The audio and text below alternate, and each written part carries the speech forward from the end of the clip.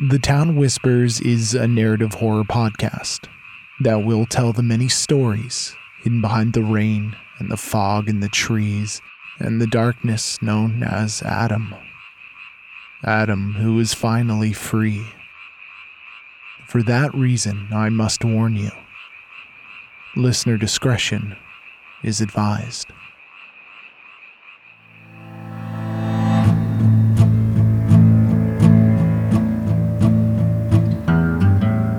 I got the ghost of you inside of my head. What I'm supposed to do, the blood has been shed. He got a dark past and a soul that's unfed. What I'm supposed to do is already dead.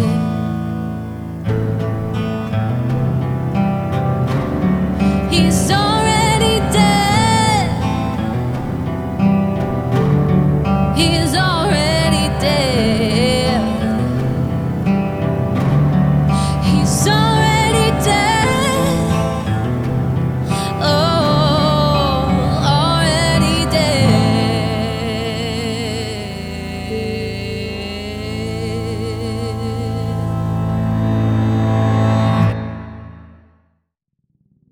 The morning after Adam's arrival in the fort, nature was silent and still. While nearly always dreary, the birds and deer never minded whether it was raining or not, the way the townsfolk did. While most people sheltered inside, unable to take note of the peculiar stillness, outside, nature had stopped in its tracks, waiting, watching. There was no cloud of evil that descended that day. There was no rain of blood. There was, however, a feeling of pressure. The pressure of something older, something dangerous purely by its innate nature, lurking behind every tree and under every rock. But most people only saw silence and stillness in the streets of the fort, as those townsfolk avoided the deluge of cold spring rain, as well as stillness in the woods, as nature avoided that which called itself Adam. Adam itself, or himself, drifted through the branches and boughs and then over eaves and gutters as it peered in windows and snuck through open doors. He watched as Ruth McMillan worked in her knit shop, as empty of customers as it usually was, as she sat there in a chair by the window looking out into the bare street of the early morning. Then Adam watched as old Farmer Alfie paced nervously in his farmhouse, still wearing his mud-caked boots, as he moved back and forth and then back and forth again until the pine wood floorboards were entirely caked and smeared in manure and dirt. Adam saw Mother Cyprian pounding that tiled, sterile floor of Riverside Sanatorium with her heels as she moved about looking for Brigida, who was hiding. Anyone else would have done as long as they could explain to her what exactly had become of Edith Blackleach, and how was it possible that she had been allowed to escape. Adam took a special perverse pleasure in watching Mildred too, as she lurked about her home, behind closed curtains, wasted away as she was, completely clueless as to what had happened to her son, or rather the boy she had called her son. And then Adam made his way to Heaven Hill, where Reverend Albert was still sleeping off what would later be a tremendous hangover, and still completely oblivious to all that had happened out at the well.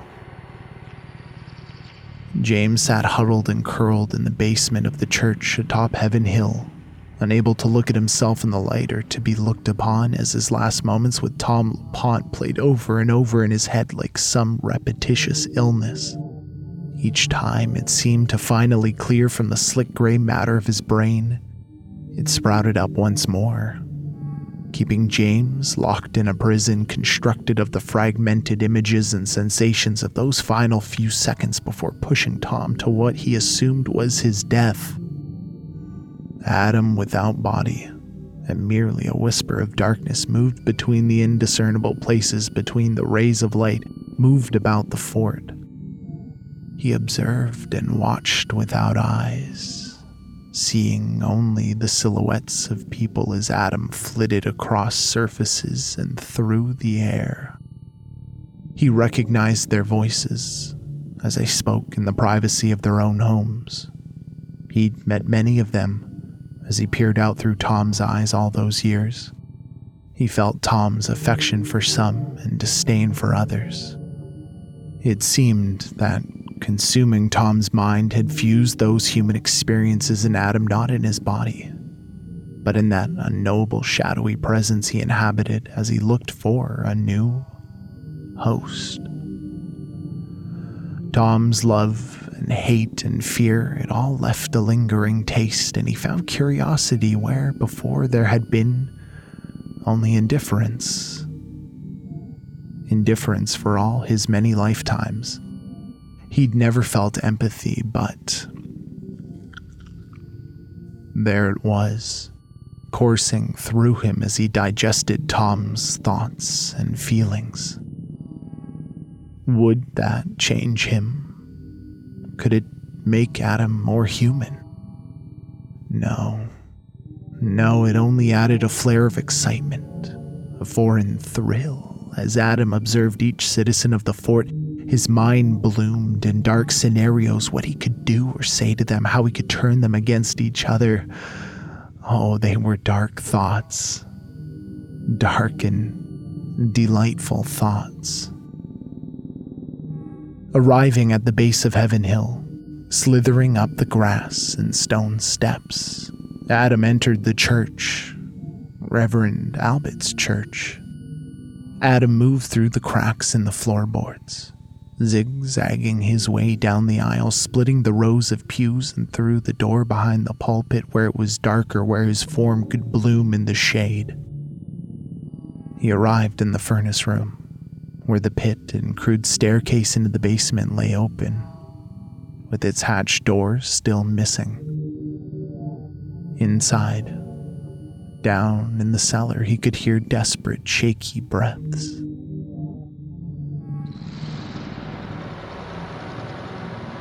Why are you hiding down there, friend? James opened his eyes and raised his face from where it had been firmly planted in his hands to hide his tears. Hello? Who's there? It was much darker in the small cellar than James remembered, and thoughts of the dark man he'd met before in that same cellar came to his mind in that moment. I'm Adam, and you're James, am I right? James said nothing. James, I've come to talk to you about what you did at the well with Tom when you pushed him. How he fell to his death, bouncing off the stones and roots as he fell to the bottom of that unnecessarily deep place.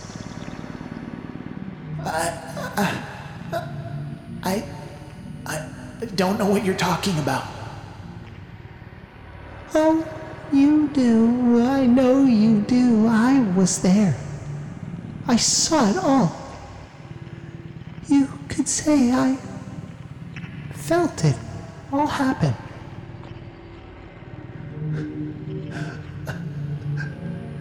Oh. I'm sorry. I didn't mean to.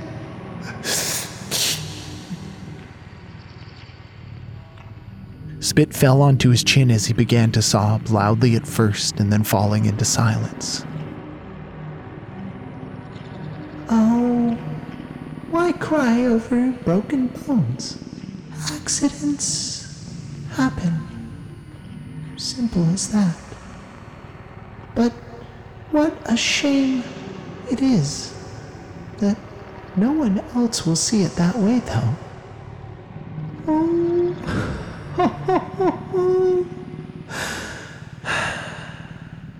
you to be born, do you have any idea what goes into being born?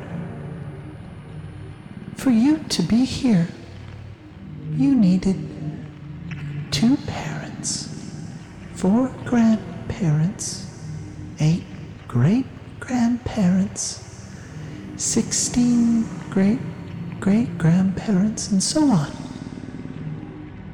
Oh, think of all those moments, the struggles, the battles, the right places at the right times, the sadness and love, and all the infinite pieces of the world that needed to be in a place for you to be born. And then for all that to be reduced to a single accident, a slip of the hands. Shameful. But I can make it better for you. I can help you. What? How? How could you do that? Do you trust me, James? Go on. Just say you trust me. That would make me very happy. And then I'd love to help. I trust you. Now what?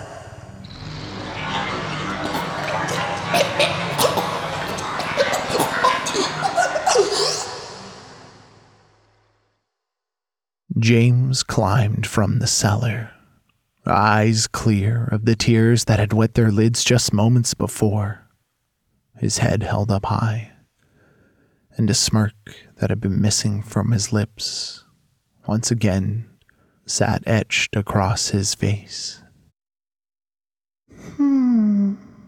Freckles and red hair. Oh,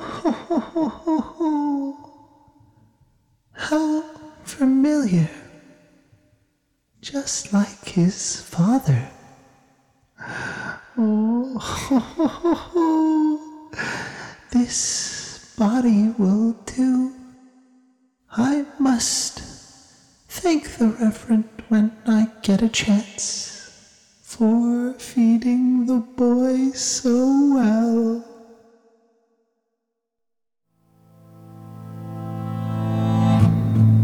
Today's episode was written and performed by Cole Weavers. Sound production and editing by Matt Black. Our theme song is by the ever-wonderful Charlie P.S. The fort is built on secrets and shadows, on unspoken truths and the designs of the long shadows, whoever they may be.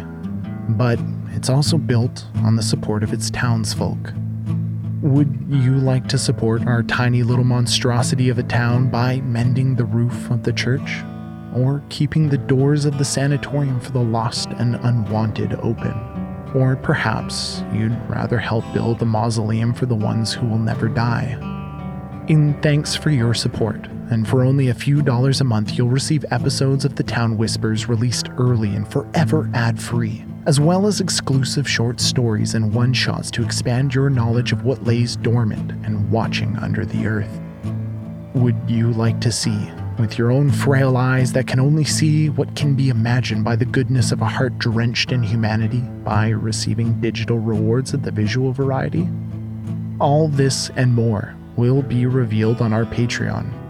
Please consider joining us at www.patreon.com/thetownwhispers.